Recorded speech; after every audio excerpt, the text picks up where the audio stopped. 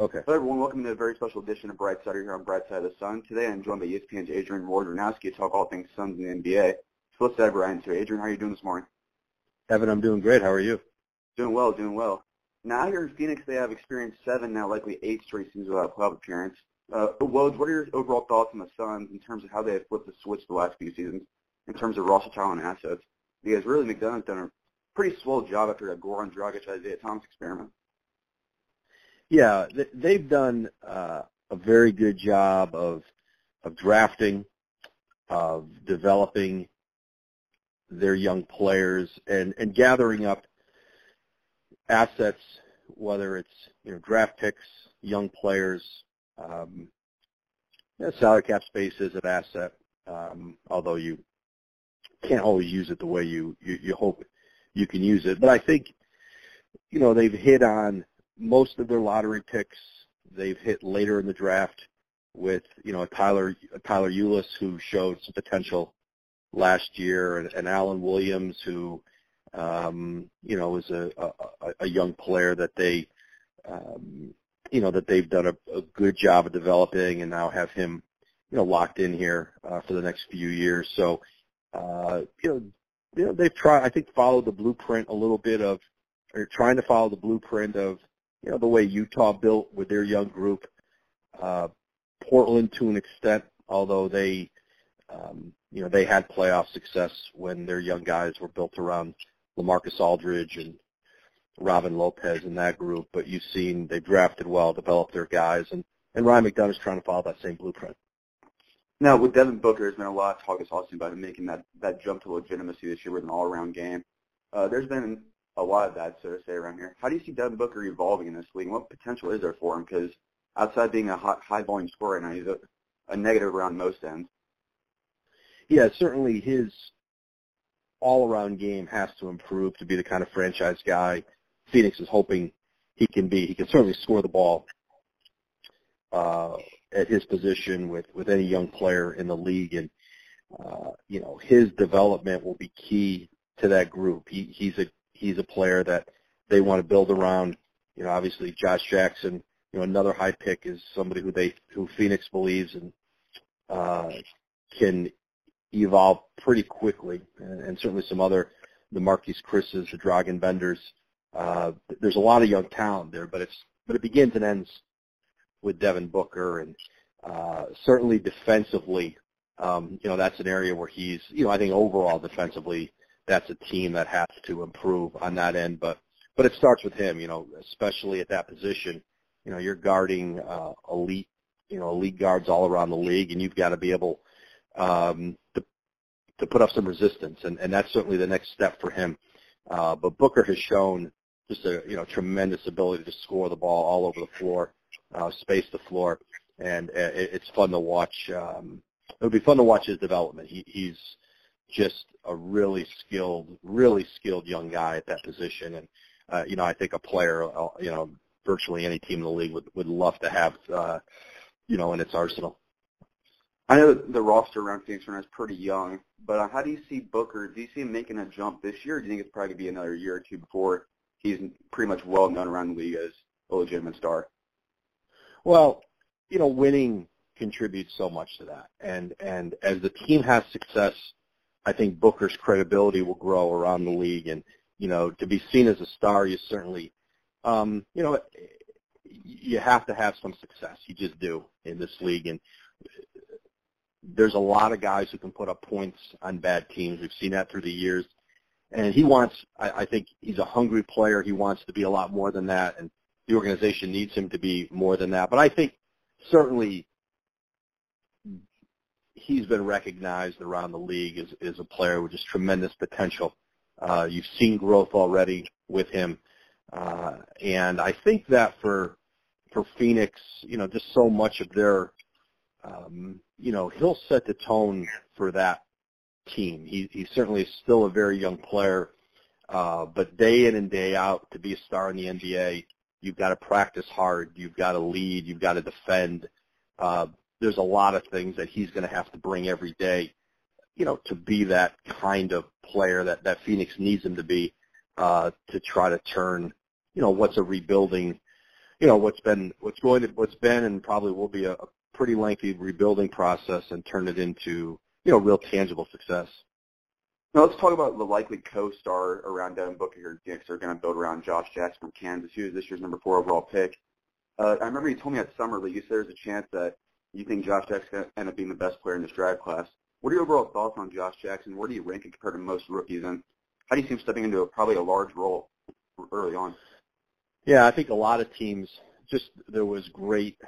A lot of teams, whether they were in position to draft him high up or teams who had just scouted him very closely and, throughout his year at Kansas, see tremendous potential for him, both ends of the floor.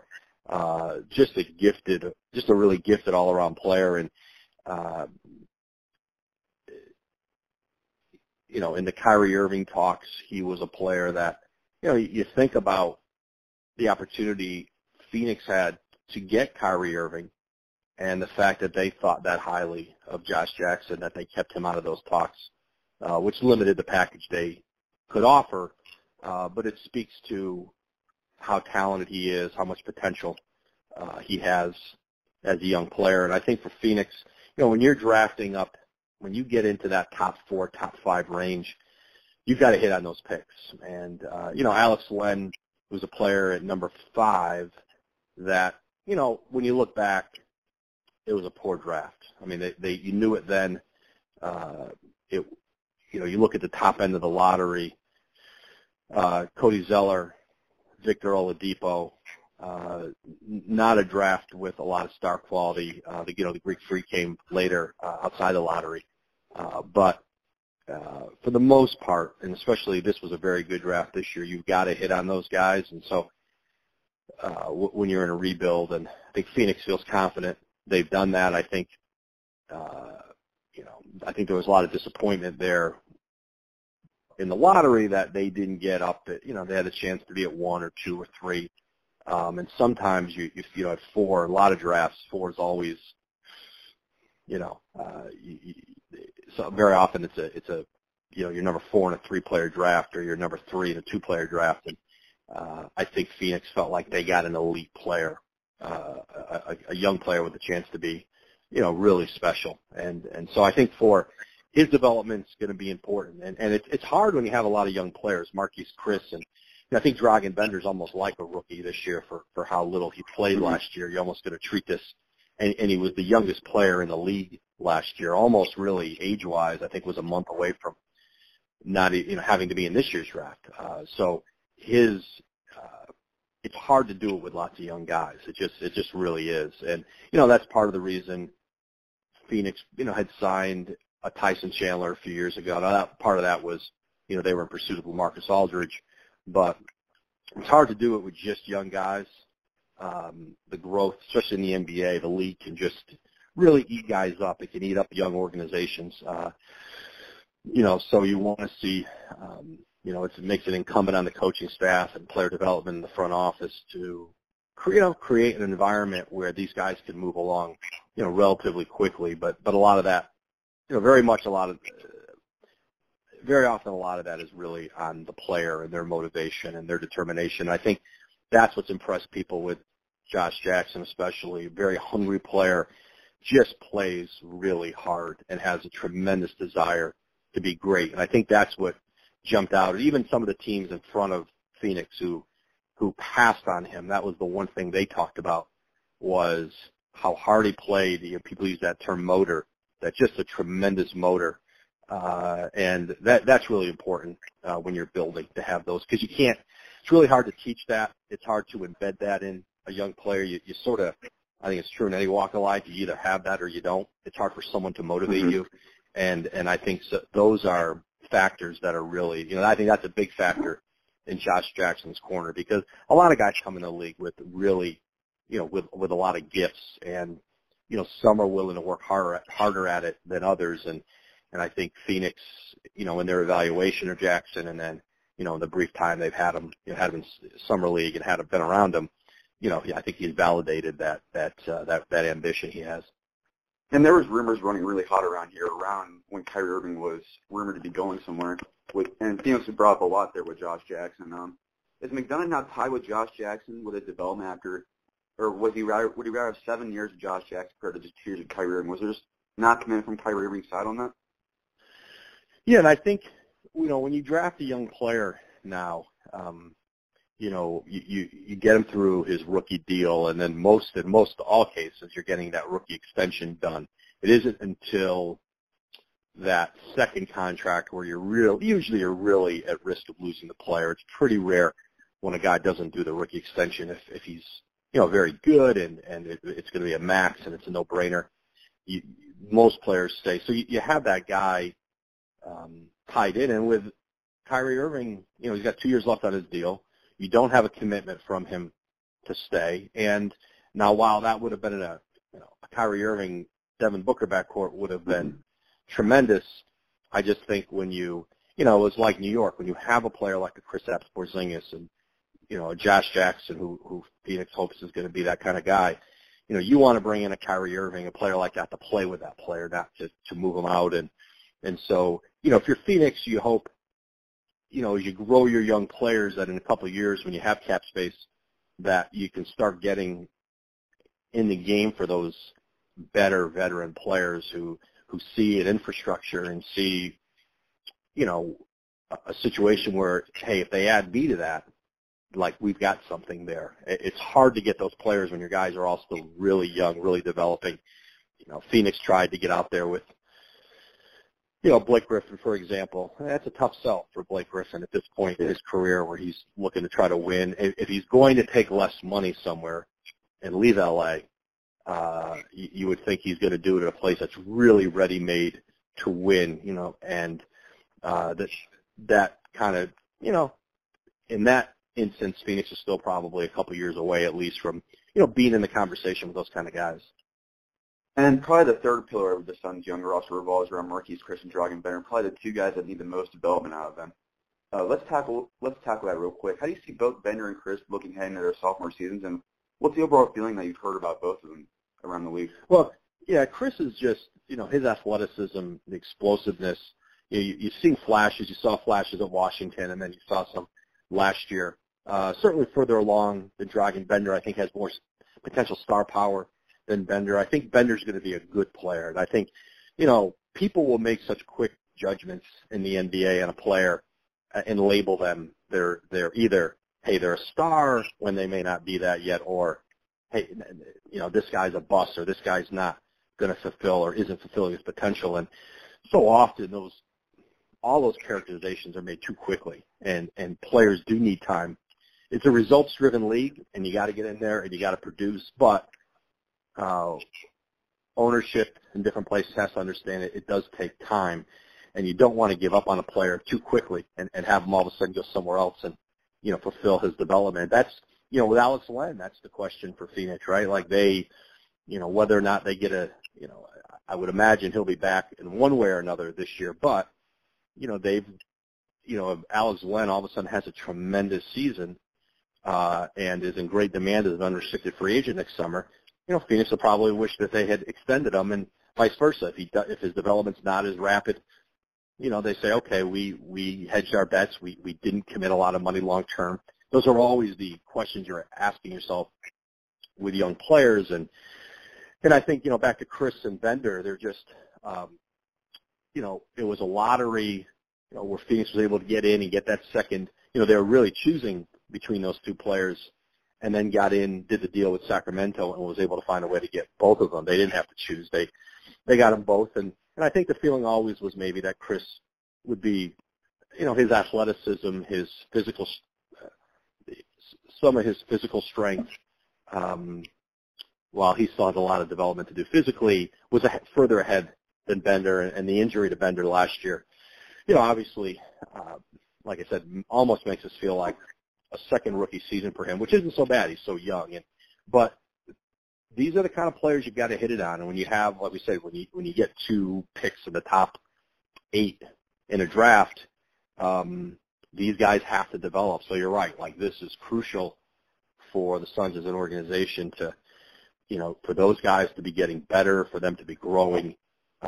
And both of them, I think, if you're a Suns fan, if you're in the Suns organization, you want to see development this year with those two. It's, certainly along with Josh Jackson, they may not all be there in the future, but what you want to do is develop everybody, develop assets, and then you have some pieces and deals and trades, that certainly other people are going to scout closely, and maybe then there's, potential to, fill some other needs, and, unclutter a log jam at a particular position.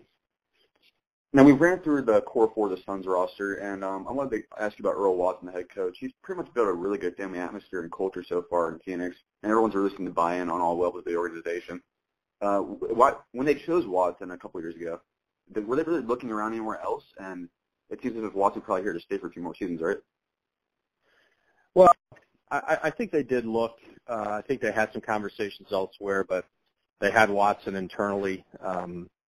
Felt he was the right coach to grow with a young team, and that's what it'll be for him, is to have him as a young coach growing as a head coach.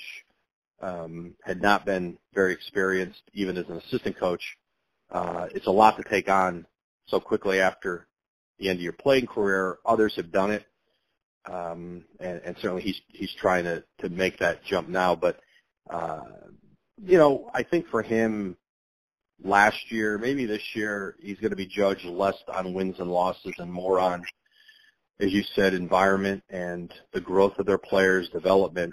At some point, he will be judged on winning and losing. Everybody is in the NBA, but I think now, he's at a point where he's being judged on some other things. It doesn't last very long in the NBA, but I think it's important for him to, he's got to build relationships and build an environment around with his players and build relationships in the front office and ownership to, make sure that everybody's on the same page there, that everybody's pulling in the same direction, and that's how he's going to have success. I think that's how it's going to be measured with him, earlier in his tenure here. And it seems like also owner Robert Sarver and management overall seem bought on a singular plan of building through his draft now instead of just going through the middle years on end. Do you believe this is the best shot nowadays to compete for a title, building through the draft and forming together across the association, much like Golden State, and then they brought in Kevin Durant for that final piece? Yeah, absolutely. There's very few teams in the league who can do it any other way than to build through the draft. There's, a few free agent destinations, really elite free agent destinations, and even then you've seen, even with the Lakers or with New York, if the organization's not well run, if they don't have an infrastructure of players, they're not getting recent history has shown they're not going to get superstar players there. Even, the Lakers are, trying to be in position to get LeBron James next summer, to get Paul George.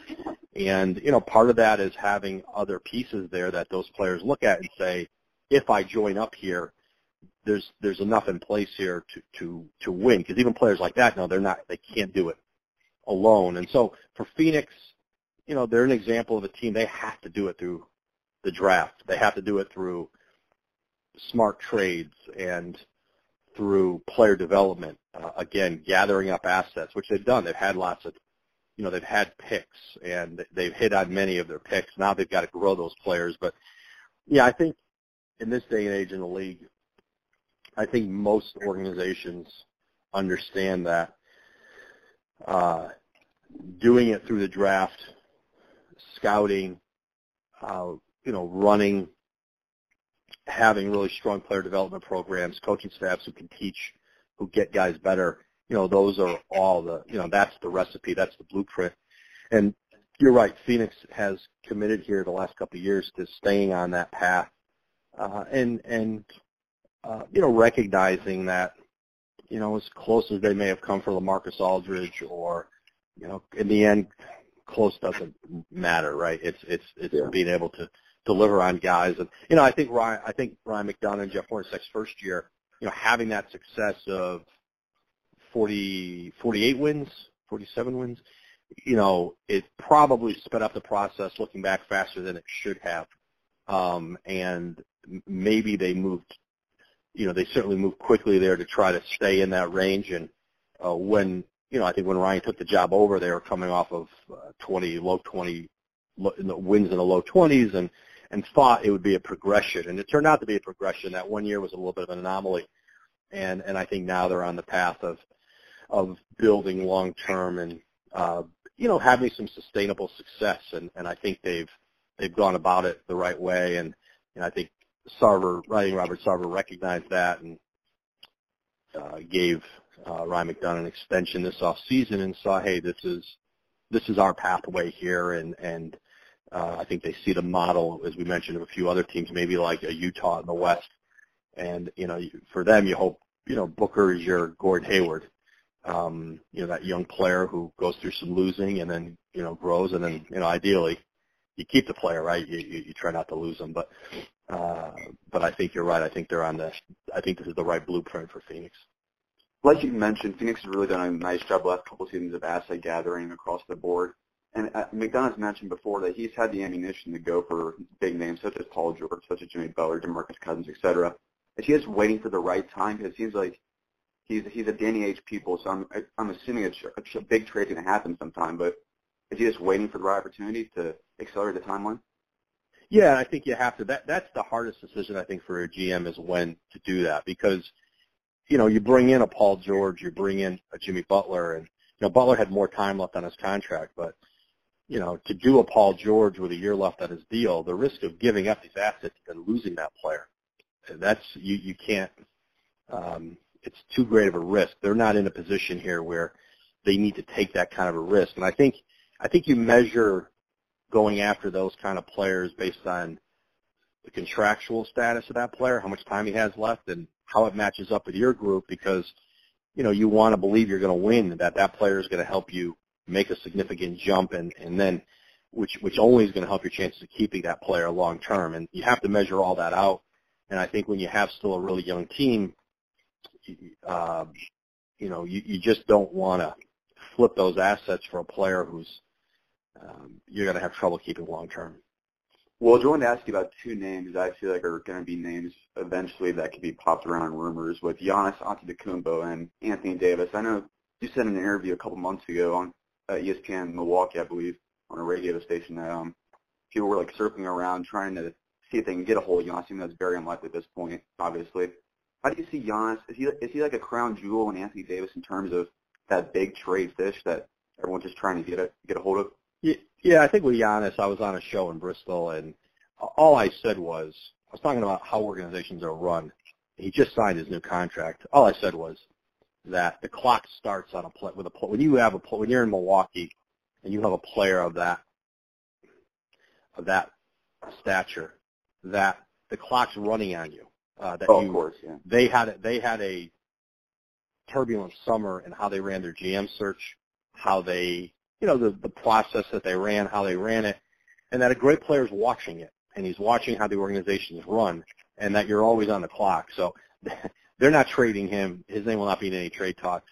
It's not what I certainly wasn't suggesting that, but the point was that for any organization, but especially a smaller market team, when you have a great talent like that, maybe the best player in the world under 25, mm-hmm. you have to acknowledge that at all times and understand you better be, because you can be really well run. You can do everything right and still lose that player. I think Utah was an example of that. I think they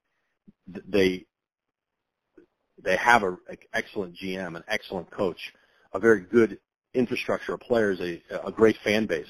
They still lost Gordon Hayward. It wasn't enough. And so for Milwaukee, you better get everything lined up and then still hope, right? You keep that player. I think that was my point more. I think Anthony Davis is different. Now, he still has, 3 years left on his contract? Yes. And so no one's going to be anxious to trade him. We'll see what we'll see where I think Davis has been incredibly patient. Has been a great team guy there, really tried to lead and tried to, fight through what's been, a lot of injuries, a roster that's flawed in a lot of ways that may not all fit together.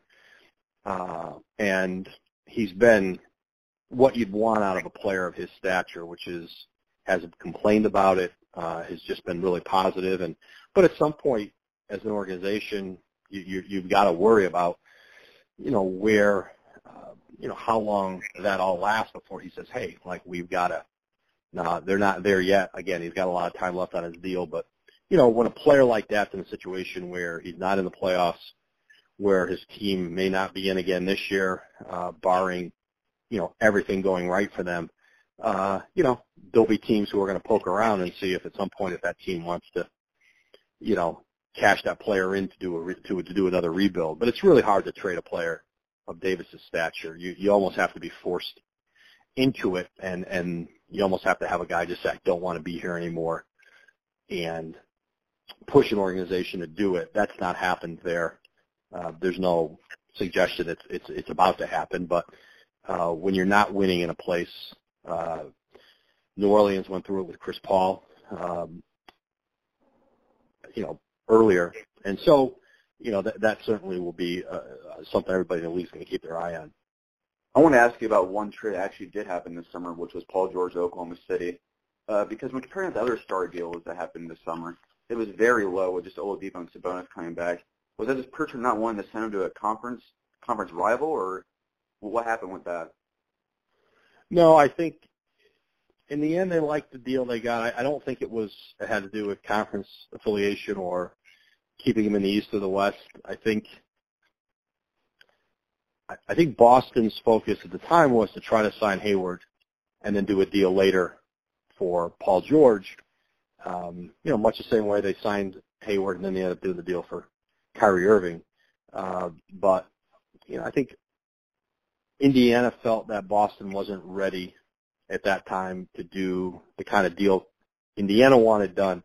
Boston, I think, was hoping to wait it out, get into free agency, and I think they had a lot of confidence, and it turned out to be justified that they were going to get Gordon Hayward and then move on to the big deal. So Boston instead did the deal for Irving instead of Paul George, and Indiana decided that they were going to get two starters and two young players in Oladipo and Sabonis that fit with they felt was the best deal out there for them. I mean, I know it's certainly up for debate, but it kind of showed you though the market for George was limited because of his pending free agency, because he has said himself that he had an intention at that time of going to the Lakers. I think Oklahoma City will has a year here to sell him and what Russell Westbrook, depending on the kind of commitment if he makes to long-term to Oklahoma City, that's going to be a real viable option for Paul George. But at the time of the trade, the feeling was Paul George was a rental, and that was, I think, that limited what teams are willing to offer for him. Now, I have two final questions here before I let you go. The 2018 draft class seems very low at the top of Marvin Bagley, Michael Porter, Luka Doncic, DeAndre Ayton, Mo Bamba. Have you heard anything about this top five this class overall and how it compares to 2017? Because for many scouts or anything, because I know Porter and Bagley have a lot of hype coming out. Yeah, and Doncic too, and I think this one might be very good at the top. This past year, 2017, people felt was a deep draft.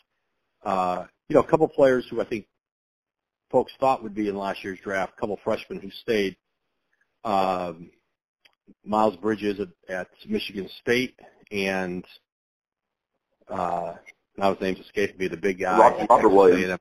Robert Williams at Texas A&M, who both stayed in school, figured would have certainly strengthened this class. There are two players people thought they would have been in the lottery, decided to come back for their sophomore year. So you put both those guys in next year's draft, and they probably strengthen the middle of that lottery, maybe somewhere from 4 to 7 or 4 to 8. Maybe that's the range they're in. It's still early. But, yeah, I think, Porter, Bagley, and Doncic, who teams have been overwatching in Europe at the tournament going on now, have been super impressed with him. I've heard nothing but just incredible feedback about him. I've watched, tape I've watched with him, just tremendous skill. Like, you just don't see skill like that necessarily at an 18-year-old. Playing in the Spanish ACB League as a teenager and dominating is almost unheard of. There's very few who've done it. And so he will be advanced. I think just a very advanced player, 6'7" sort of point guard, really, who can shoot it well and does a little bit of does everything pretty well. He'll be right up in that 2-3 range, I think, maybe even for number one in the draft. So I think, again, at the top of the draft, I think there's, star power, maybe not as deep as people felt like in the teens and 20s this year that they had a chance to get some pretty good players. So it'll be it'll be fun to watch this group develop. I know this is a random question, but from those prospects there, from Doncic, Porter, and Bagley, which one do you think does best with Phoenix? Well, it's hard to, I haven't watched enough of any of these guys to. Yeah. I think I think Phoenix is in a mode still where you take the best available player and you figure it out later. I think drafting for needs always risky. I think you take the best player on the board. You can always through trade. Either trading at the draft as part of something or trading later on as players develop. But yeah, you sort of need to see these players develop, and then start to take inventory on that. All right, final question here before I let you go. You reported earlier this week or last week that NBA lottery reform is probably likely to happen here by the 2019 draft, and with the odds that all the teams will shrinking just a little bit and helping spread it out a little bit more fairly for teams. How do you see this impacting the league that passes overall? And do you think this will stop the so-called tanking that's happening around the league? Well, I think there's still two processes that it has to get through. It's got to get through the competition committee, which meets this week, and then it's got to get through the board of governors, which meets at the end of September, end of the month. Board of governors is essentially the owners, and the competition committee is made up of a few general managers and a couple coaches. So, listen, in the form it is now, which essentially is right now like the team with the worst record, the second worst record, the third worst record, there's a descending order. You have 25% chance of winning the lottery. At 1, you can't drop any further than 4. The rules would essentially take the way it's proposed now. It would 1, 2, and 3 would all end up with the same percentage. So there would be no advantage to having either the worst record or the second worst or the third worst. And then the percentages from there down would just be, they'd all be just within a percentage point of each other. So there would not be a great advantage of having the worst record versus, say, the fourth or fifth worst record. It would be fairly nominal. And so teams are hoping that would impact, or the league is hoping that would impact tanking, resting of players, whatever you want to call it, late in the year. But I think still a lot of small market teams do worry that, their only chance of getting an elite player is through the draft. They can't sign them in free agency, and it's even increasingly more difficult to trade for them because players are agents are telling teams, hey, my guy's not going to re-sign with you, and that may limit trade market for teams. So now what worries people is all of a sudden that the Knicks are 7th or 8th, and they jump up and, take a spot from a Phoenix, from a Minnesota, whoever, a small market team that might be up in the lottery, that it'll have a reverse effect of what they want, which is to, give everybody in the league a chance to get at that elite player. So there's going to be a lot of conversation about it still. I think it's going to be debated. I know it's going to be debated and discussed really heavily in that competition committee meeting, and then from out of there, they're going to make a recommendation to the Board of Governors. They could recommend that proposal as it is. They could scrap it all together. They could amend it. They could say, hey, we like this part of it, but let's amend it in this way. So the league gives that competition committee pretty good leeway, Adam Silver does, to do what they think is in the best interests of the game and to look at all the factors and all the different ways that it can impact. Zach Lowe was on my podcast last week, and Zach brought up a great point, which is if all of a sudden the teams in the mid to late lottery have a better chance than they did, which they would under this proposal, to get a high pick, well, what happens to the team who's fighting for the 8th spot late in the year or the 7th spot and says, you know what, maybe we'd just be better off in the lottery because we have a chance to, we have a better chance than we've had to move up in the draft. Let's just tank ourselves out. Let's not compete for that playoff spot late in the year, and let's get in the lottery. In the past, when you would do that, if you're at 12 or 13 or 14, you had like a 2% chance. Or in some cases, I think it's 0.9 chance at number 14, whatever it is, to move up to the top. It's almost negligible. So if all of a sudden those opportunities improve, not just you're not always looking just to go from 13 or 14 to 1 or 2, but can you get from there to 7 or 8? That's a big difference with the kind of players. So those are all the consequences of lottery reform. You sort of move the pressure point of tanking to a different place in the lottery versus the top of it. So it's a complicated issue. The league has tried for years here to figure out a solution, and it'll be interesting to see what comes out of that competition committee and then what the owners, board of governors decide to do at the end of the month based on whatever recommendation they get. But I think there's confidence there'll be change in some way, but it may not be apparent what that change is going to be until this group meets later in the week. Again, I really appreciate taking the time out for me this morning, Woj, out your busy schedule. I really appreciate it, and I hope to have you on again sometime, maybe during the season. My pleasure, Evan. Good to be with you.